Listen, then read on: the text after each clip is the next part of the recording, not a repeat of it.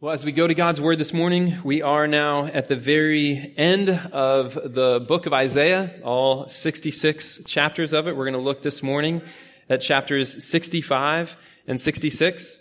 Chapters 65 and 66 do something of giving us kind of a summary of redemptive history, you could call it. It's telling us about what God is going to do with His people that were at the time, the nation of Israel, the Jewish people. What is God going to do with them? And then what does God have coming after the Jewish people, so to speak?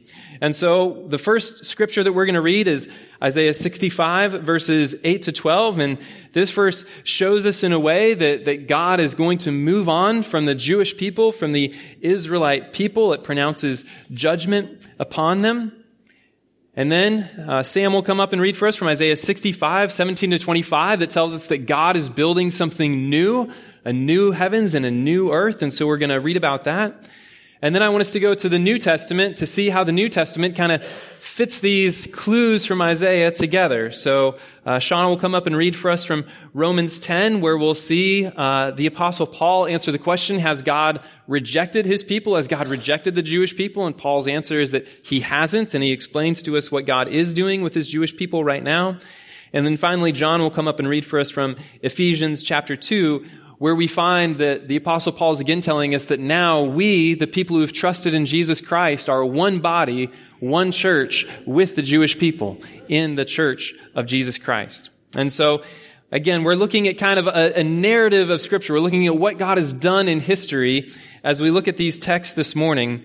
And then again, as I come up and preach in particular from Isaiah 65 and 66, I hope that it just fills our hearts with faith to see just the amazing things that God is doing on the earth right now and what that means He can do for you and what it means that He can do in the community around us. And so, Ryan, if you want to come on up and begin our reading in Isaiah 65. This is Isaiah chapter 65, verses 8 through 12. Thus says the Lord, as the new wine is found in the cluster, and they say, do not destroy it, for there is a blessing in it. So I will do for my servant's sake and not destroy them all. I will bring forth offspring from Jacob and from Judah's possessors of my mountains. My chosen shall possess it, and my servants shall dwell there. Sharon shall become a pasture for flocks, and the valley of Achor a place for herds to lie down, for my people who have sought me. But you who forsake the Lord, who forget my holy mountain, who set a table for fortune and fill cups of mixed wine for destiny, I will destine you to the sword, and all of you shall bow down to the slaughter, because when I called, you did not answer. When I spoke, you did not listen, but you did what was evil in my eyes and chose what I did not delight in. This is Romans 10, 20 through 11, verse 5. And Isaiah boldly says, I was found by those who did not seek me. I was revealed myself to those who did not ask for me. But concerning Israel, he says, all day long I have held out my hands to a disobedient and obstinate people. I asked them, did God reject His people? By no means. I am an Israelite myself, a descendant of Abraham, from the tribe of Benjamin. God did not reject His people whom He foreknew. Don't you know what the scripture says in the passage about Elijah? How he appealed to God against Israel? Lord, they have killed your prophets and torn down your altars. I am the only one left, and they are trying to kill me. And what was God's answer to him? I have reserved for myself 7,000 who have not bowed the knee to Baal. So too, at the present time, there is a remnant chosen by grace. This is Isaiah 65, 17 through 25. For behold, I create new heavens and a new earth, and the former things will not be remembered or come to mind. But be glad and rejoice forever in what I create. For behold, I create Jerusalem for rejoicing, and her people for gladness. I will also rejoice in Jerusalem and be glad in my people. And there will no longer be heard in her the voice of weeping and the sound of crying. No longer will there be in it an infant who lives but a few days, or an old man who does not live out his days. For the youth will die at the age of 100, and the one who does not reach the age of 100 will be thought accursed. They will build houses and inhabit them. They will also plant vineyards and eat their fruit. They will not build and another inhabit. They will not plant and another eat. For as the lifetime of a tree, so will be the days of my people. And my chosen ones will wear out the work of their hands. They will not labor in vain or bear children for calamity. For they are the offspring of those blessed by the Lord, and their descendants with them. It will also come to pass that before they call, I will answer, and while they are still speaking, I will hear. The wolf and the lamb will graze together, and the lion will eat straw like the ox, and dust will be the serpent's food. They will do no evil or harm in all my holy mountain, says the Lord. Ephesians 2:17 through 19. And he came and preached peace to you who were far off, and peace to those who were near. For through him we both have access in one Spirit to the Father. So then you are no longer strangers and aliens, but you are fellow citizens with the saints and members of the household of God. Well, in Isaiah this morning, as we come to the close of Isaiah, and as Isaiah is, in a sense, encapsulating his whole message, what he says that God is going to do with both the nation of Israel and the days to come, one thing we find is that God is a God who loves drama. He loves to tell a story. He doesn't just love to do the same thing day after day. He loves to do new things. He loves to say that in the former days I did this, but now in the days to come I'm going to do that. And I don't think God necessarily loves drama for its own sake, as if he himself is entertained or gets a lot out of the drama, but I think God loves drama because of what it does to us, how it should and how it does affect our hearts. God created us to be creatures that enjoy drama, that enjoy a good story. I'm going to take a wild guess that if you are here this morning and you are a human being, then you love stories. Maybe it's movies, maybe it's TV, maybe it's books, maybe it's even sports or politics, but there's something there that you like. And I think you like those things in large part because in each of those things there is some sense of drama. There is some sense of story. If it's sports, you love the drama of a team that hasn't made it to the playoffs in 20 years, and are they finally going to make it to the championship game? Or is that rookie player who no one believed in, is he going to be able to make that amazing catch? You know, the drama of sports is what makes it exciting, not just, the numbers on the scoreboard at the end of the game. If it's books, then you probably love the drama of an orphan who was living under the stairs, who then became a great wizard. It's just an amazing story of transformation. Or if it's movies, maybe you love the drama of a Roman general who became a slave, who became a gladiator, who challenged an emperor. Just this amazing story of transformation, this amazing drama. Or if it's TV, maybe you love the drama of a high school chemistry teacher who becomes a drug kingpin. All of these stories are stories about people who begin in one place, so you can never imagine ending in another place. They're the story of transformation, the story of change. Drama essentially comes from something not meeting our expectations, something being surprising or amazing. We have the phrase Cinderella story to describe drama because the Cinderella story is the story of a servant girl who is hated by her own family who then becomes a princess, right? It's this amazing drama. It's an amazing story of change.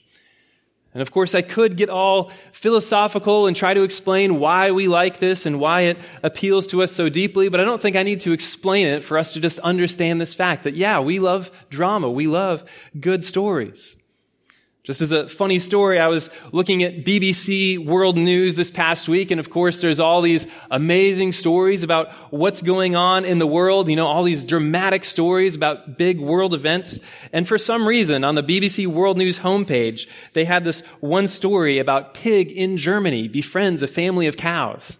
And I just had to laugh because I was like, of all the stories you could tell in the world, of all the drama going on in the world, you pick this one thing to put on your homepage that has no drama whatsoever about a pig being friends with cows. Those things are not interesting because there is no transformation, there's no change, there's no drama there. We all love stories that are dramatic. Those boring stories, we have a name for them too. We say they're dog bites man stories. They're dog bites man because everybody expects a dog to bite a man. So what's interesting about that, right? There's no drama there. And so when we think about drama, when we think about the stories that we love, we are thinking of things that are surprising, that are amazing, where change happens that could never have been expected beforehand, that we could never have seen coming. Those are the stories of drama that we love. Now, God has wired us in this way. God has wired us to love drama. And because He wired us in this way, God wants to use drama so that we will give Him glory. God's chief end in all that He does is to get praise and glory for Himself. And because He knows how we are attracted to drama, He Himself wants to write the greatest drama that has ever been written so that we will see the drama that He has written and our jaws will drop and we will say, Lord, you are amazing. Who else could have written this story that you wrote? This is why He has given us Scripture, right? Scripture is not just a book of rules, that tell us like, okay, do this, don't do that. This is how you please God. This is how you make Him angry. Scripture is not mainly a book of rules. Scripture is mainly a story. And it is a story because God wants us to be amazed with Him and the story that He is writing. God knows that if we can see the drama of how He works in the world, the drama that He is writing in all of history, then He knows that our hearts will be drawn to Him in faith and in love. And I know that if you've been a Christian for any time at all, then you necessarily have seen something of the drama that God likes to create. Just one part of the drama that God is writing in history is the death of Jesus Christ for sinners. And if you're a Christian, then it means that you have been amazed at the contrast that exists between a sinner like you and the sinless Lord Jesus Christ. And you've been amazed that a person as glorious and as perfect as Jesus Christ would die for a sinner like you. And that He would promise to love you forever and ever, even though you didn't do anything to deserve His love. And so you, a beggar, a dead sinner, become a child of the King of heaven. That's one part of God's story.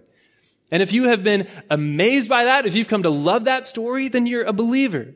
If I can tell that story and you're just kind of scratching your head and saying, well, what sounds kind of boring to me, well, then that shows that you have not yet truly come to receive Jesus Christ as the treasure that He is. You haven't seen the drama in the gospel that God Himself is writing. And these closing 2 chapters of Isaiah here are almost the definition of drama. In fact, there's a couple passages here where Isaiah is trying to draw our attention in particular to the drama that God is writing. And so if you want to look at Isaiah 65, verses 4 and 6, here Isaiah is going to talk about just the amazing transformation that God is going to work. He's talking about His people, Isaiah 65, beginning in verse 4, who sit in tombs and spend the night in secret places, who eat pig's flesh and broth of tainted meat is in their vessels, who say, keep to yourself, do not come near me, for I am too holy for you. These are a smoke in my nostrils, a fire that burns all the day. Behold, it is written before me, I will not keep silent, but I will repay. I will indeed repay into their laps. So that's one level of what God is dealing with. These people who are entirely corrupted, who are eating pig's flesh, and yet saying that they are holy, that this is the low point that God starts with. But then look at Isaiah 65, verse 17. For behold, I create new heavens and a new earth, and the former things shall not be remembered or come into mind. And so God is saying that, yes, I am starting with this people that are a wicked people, a terrible people, but I am ending with a new heavens and a new earth. Again, it's this transformation. It's this drama that none of us in our own wisdom could ever have written ourselves. It's an amazing story that God Himself has written. And so we have this question, how is God going to put these two things together? How is He going to put together this people who are so corrupted and thinking that they are holy? And how is He going to put that together with some new creation that He is building? How is He going to take the city of Jerusalem from this place where people are sitting in tombs and eating pig flesh and awaiting the judgment of God to a place that's like a new creation where there's eternal rejoicing without a hint of distress? Now, whatever story this is, however God is going to do this, I want to know this story. I want to hear this story. I mean, this whole setup sounds better than any Lord of the Rings story. It's better than any grandiose epic ever written. It is the story of humanity itself. And so I trust that as we see the wonder of the story, again, we will want to give all the more glory to God for what He has done. Isaiah is telling us that God wants to write a dramatic story. If you look at Isaiah 65 verse 8, it says, "Thus says the Lord, as the new wine is found in the cluster, and they say, 'Do not destroy it, for there is blessing in it.' So I will do for my servant's sake and not destroy them all." He's saying that I am going to destroy this cluster of grapes, but before I destroy this cluster, I'm going to bring some new wine out of this cluster. So there's going to be destruction on the one hand, but there's going to be new, amazing wine on the other hand. Or you could turn to Isaiah 66 verse 7. It says, "Before she was in labor," she meaning the Zion, the New Jerusalem, "before she was in labor, she gave birth. Before her pain came upon her, she delivered a son." And so again, God is saying, I'm going to bring pain upon Jerusalem. I'm going to bring judgment upon Jerusalem. But before I bring that judgment, I'm going to give birth to a son. I'm going to give birth to a new nation coming out from Jerusalem.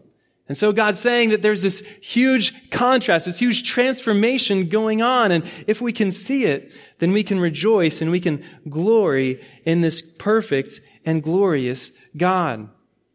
Now, in these verses, God tells us that He is going to do those things, but He doesn't necessarily tell us exactly how He is going to do these things. And so I just want to say here at the outset that we know now, in light of Jesus Christ, that the only way that God performs these things is through Jesus Christ. And so I won't be able to hone in this morning on exactly how God is bringing about these purposes, but I want to focus on the transformations that God is going to bring about.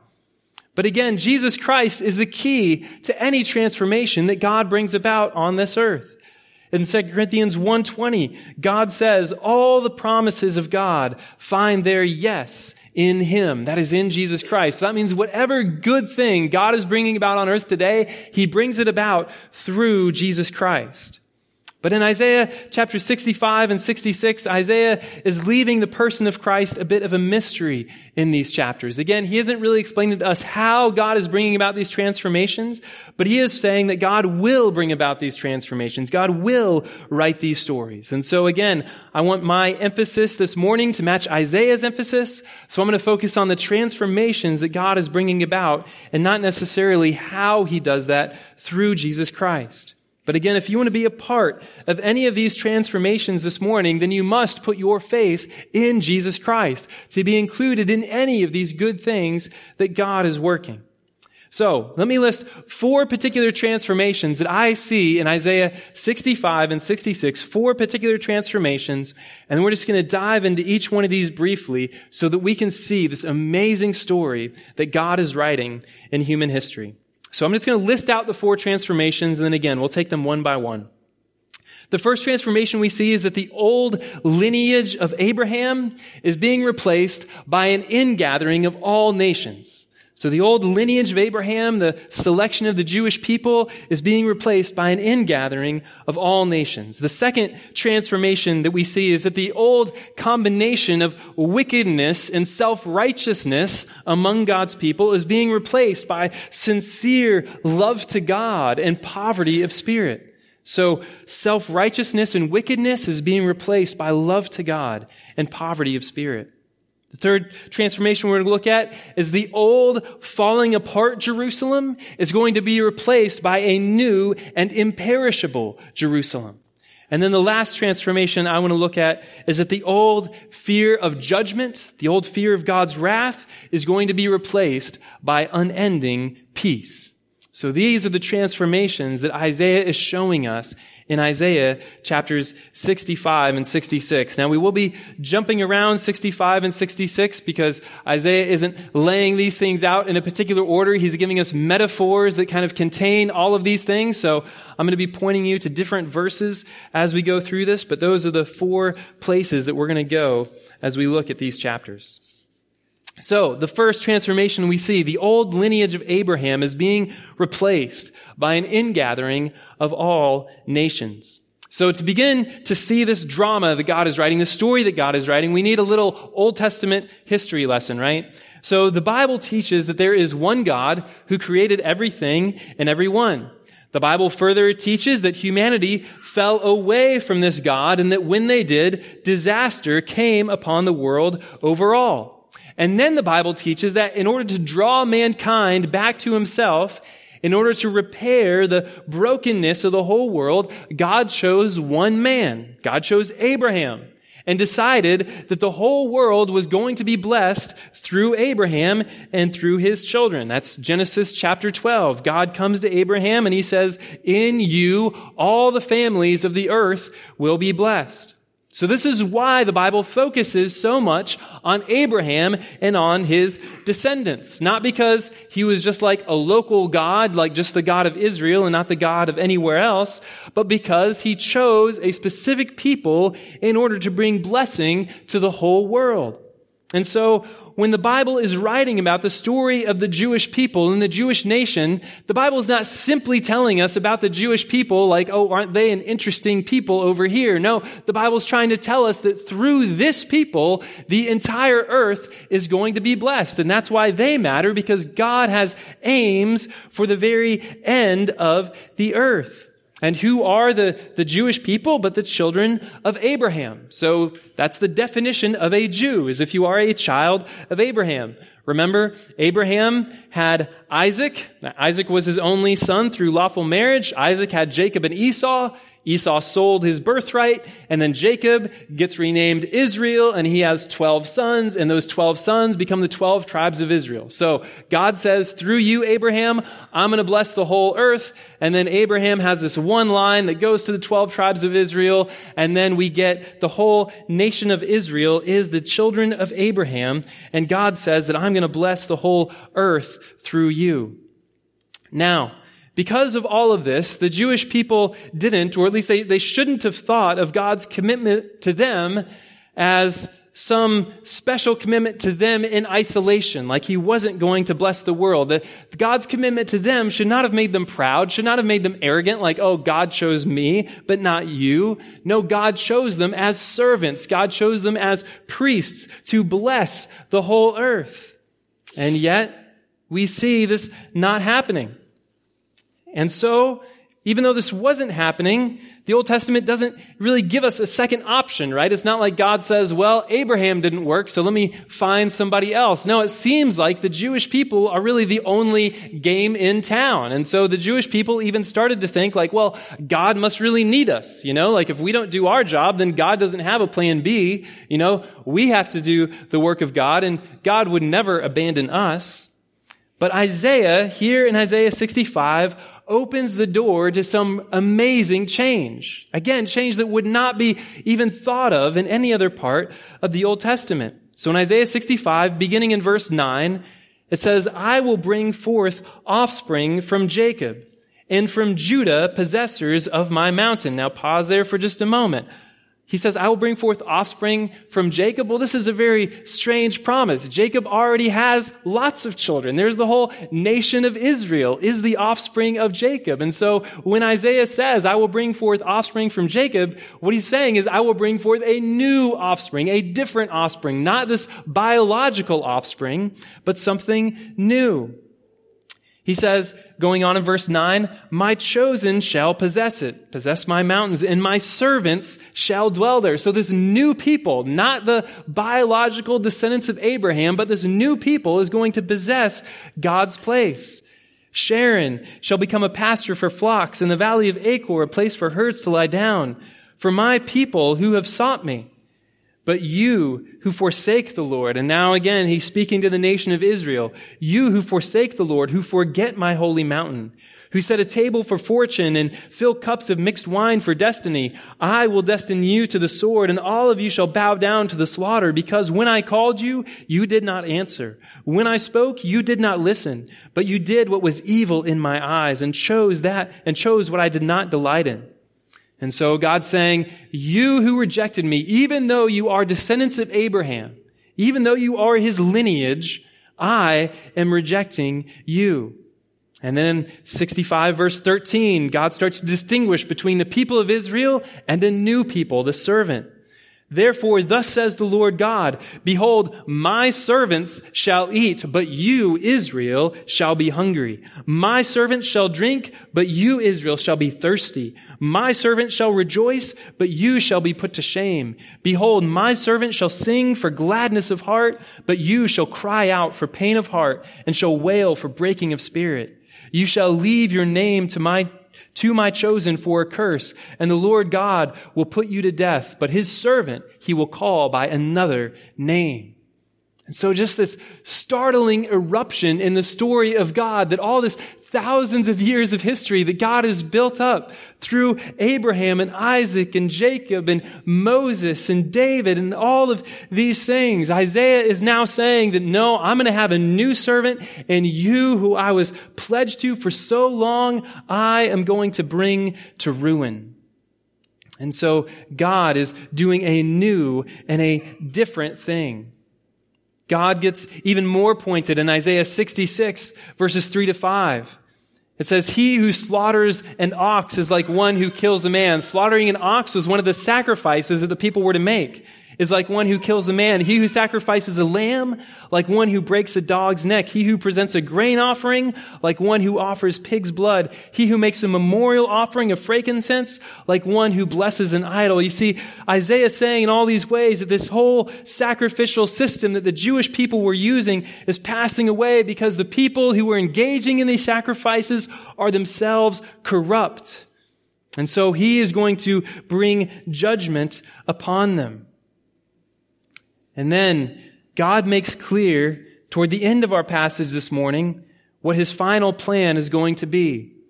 And so if you'll turn to Isaiah 66, verses 18-21, it says, for I know their works and their thoughts, and the time is coming to gather all nations and tongues, and they shall come and shall see my glory.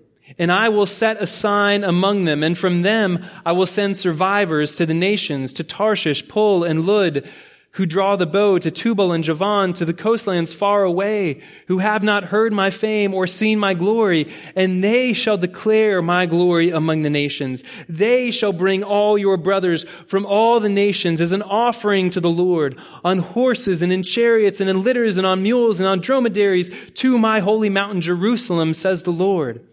Just as the Israelites bring their grain offerings in a clean vessel to the house of the Lord, and some of them also I will take for priests and Levites, says the Lord.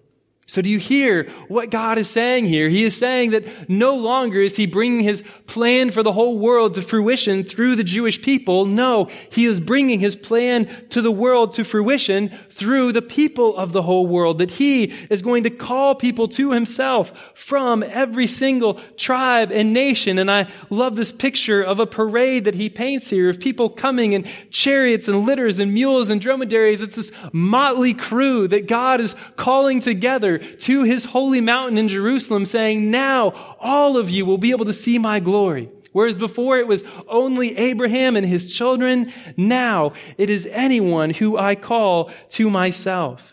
And then most shocking of all, again at the very close, he says, some of them I will also take for priests and Levites, says the Lord. That some of these people who are not even Jewish will be able to go into the very nearest presence of God, just as the priests did, and they will be able to know the Lord.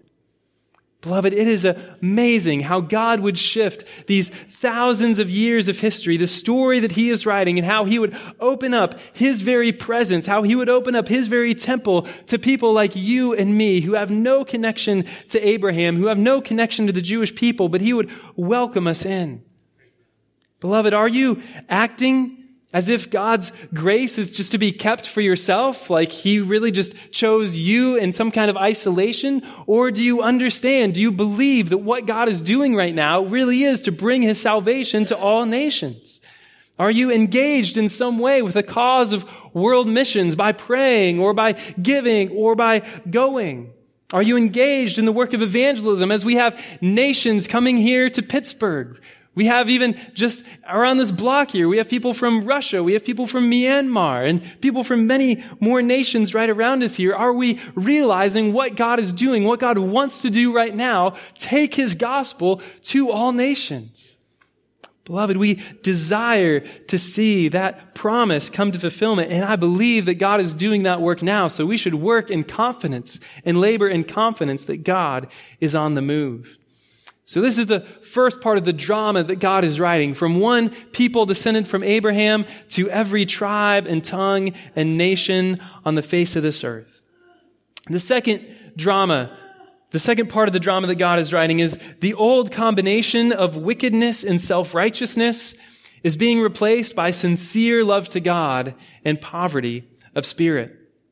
You see, part of the pride in the family heritage that the Jewish people had was a belief that their heritage itself made them better than other people.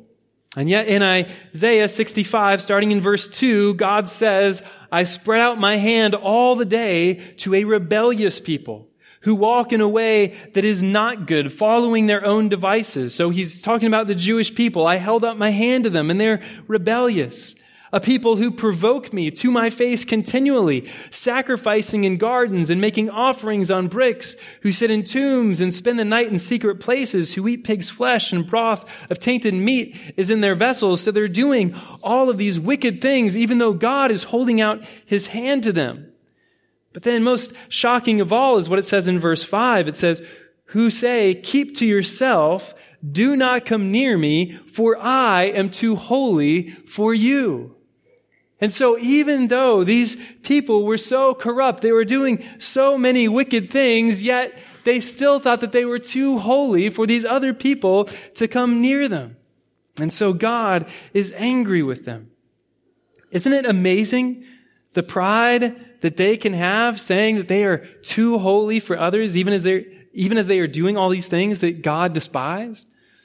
Beloved, the human heart knows no boundaries to self-righteousness and pride. Indeed, we can see even today, sadly, among many Christians, that sometimes people can get the idea that because I went to church on Sunday, I'm somehow better than other people or more enlightened than other people, right? Just because you moved your location and were in a room for a couple hours and then you were somewhere else, we somehow think that, now I must be better than other people. But God makes clear that no longer is he going to hold out his hand to a people who despise him and who reject him. Look at Isaiah 66 verses 1 and 2. God shows the dramatic change that he will make. He says, thus says the Lord, heaven is my throne and the earth is my footstool. What is the house that you would build for me? And where is the place of my rest? So here, questioning the temple where people came into the presence of God. What is the house you would build for me? What is the place for my rest? All these things my hand has made. And so all these things came to be, declares the Lord. But this is the one to whom I will look. He who is humble and contrite in spirit and trembles at my word.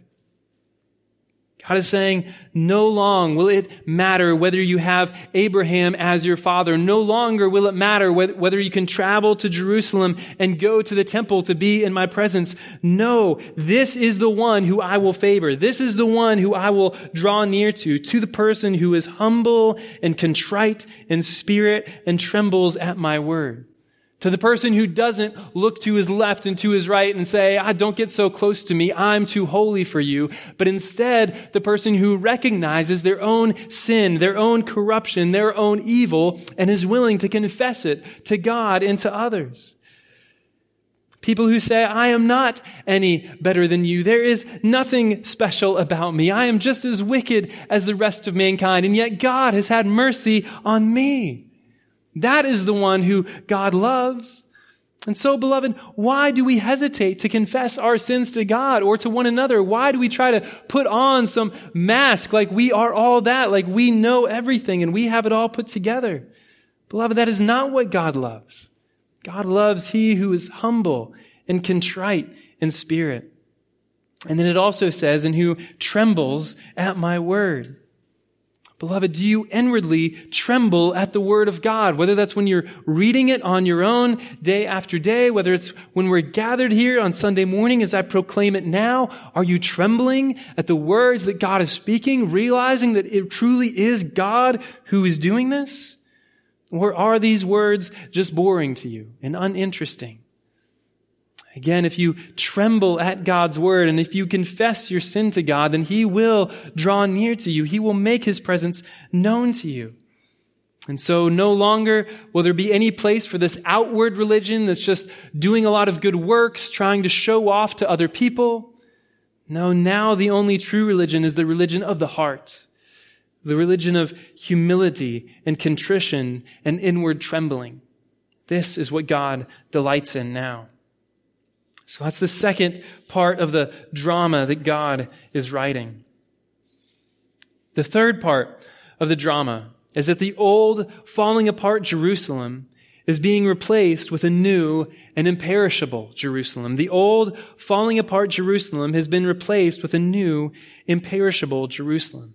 Again, when we think of this part of the story, it's important for us to remember that for the Jewish people and for God Himself, Jerusalem is not just any old city. Right? You can't just kind of take out the word Jerusalem and put in Pittsburgh or New York or London or any other city. Jerusalem is a very special city because Jerusalem is the place of the temple. The temple of God was located right in the middle of Jerusalem, and the temple was the only acceptable place, God said, where you can bring offerings to me, the only place in all the earth where you can come into my presence. And therefore, to say that Jerusalem was going to be replaced with a new Jerusalem is not just to say that one city is going to be replaced with another city. It's saying that the place of coming into God's presence, coming to know God and make sacrifices to Him, is going to change completely.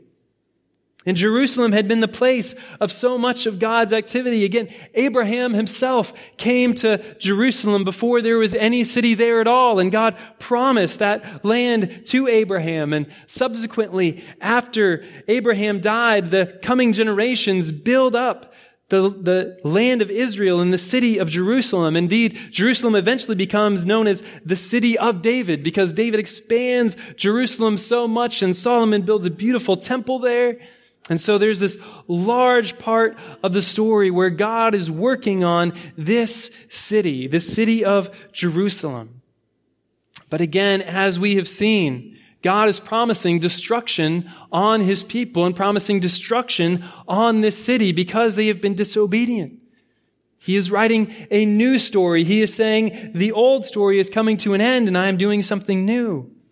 And so this is where we come to Isaiah 65, starting in verse 17. God says, "For behold, I create new heavens and a new earth, and the former things shall not be remembered or come into mind.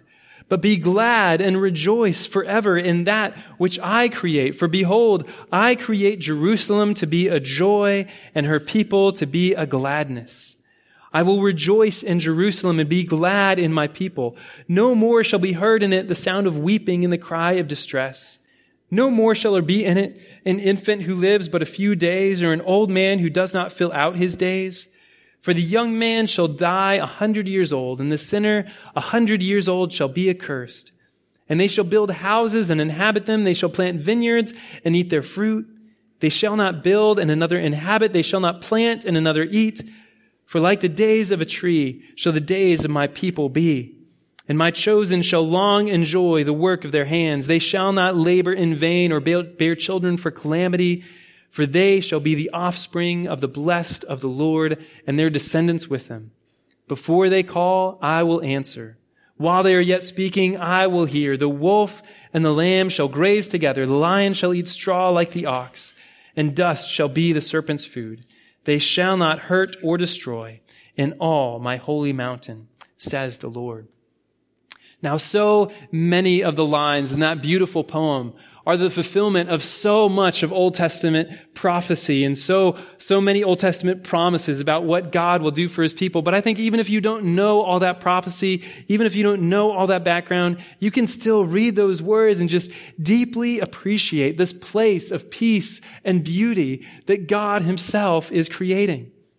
Now, there is some debate about whether this new Jerusalem, this new heavens and earth that Isaiah writes of here is something that's happening right now, or if it's only talking about the age to come when Jesus Christ himself brings down the city from heaven. Because it is unusual that this still talks about bearing children and people dying in old age. And so it seems like maybe it's something that is happening here.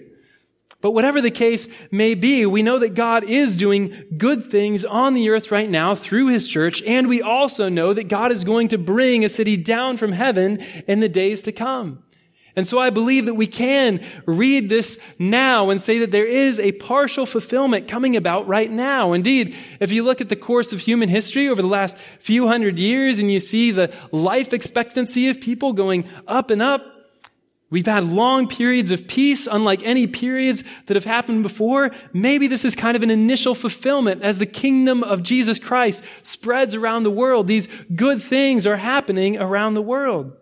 But of course, as good as the world may get right now, or if things fall apart again, we know that there is an eternal and everlasting city that is coming, that God himself is building with his own hands, that will descend from heaven, and we can look forward to that beautiful and perfect city.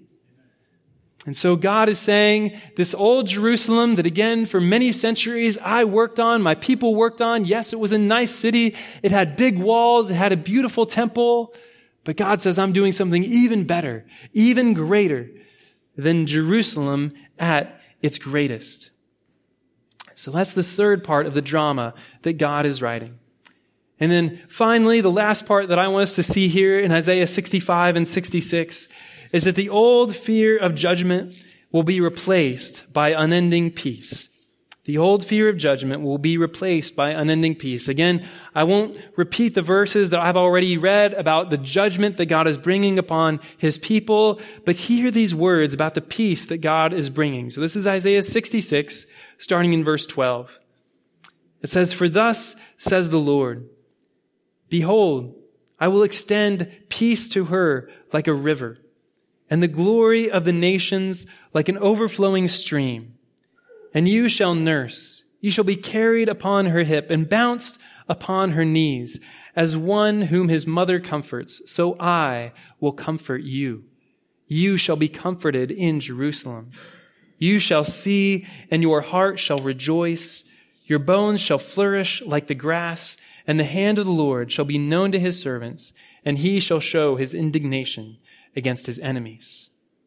And so this amazing promise of peace like a river, of God being like a mother to us, bouncing us upon his knee. Such an amazing promise.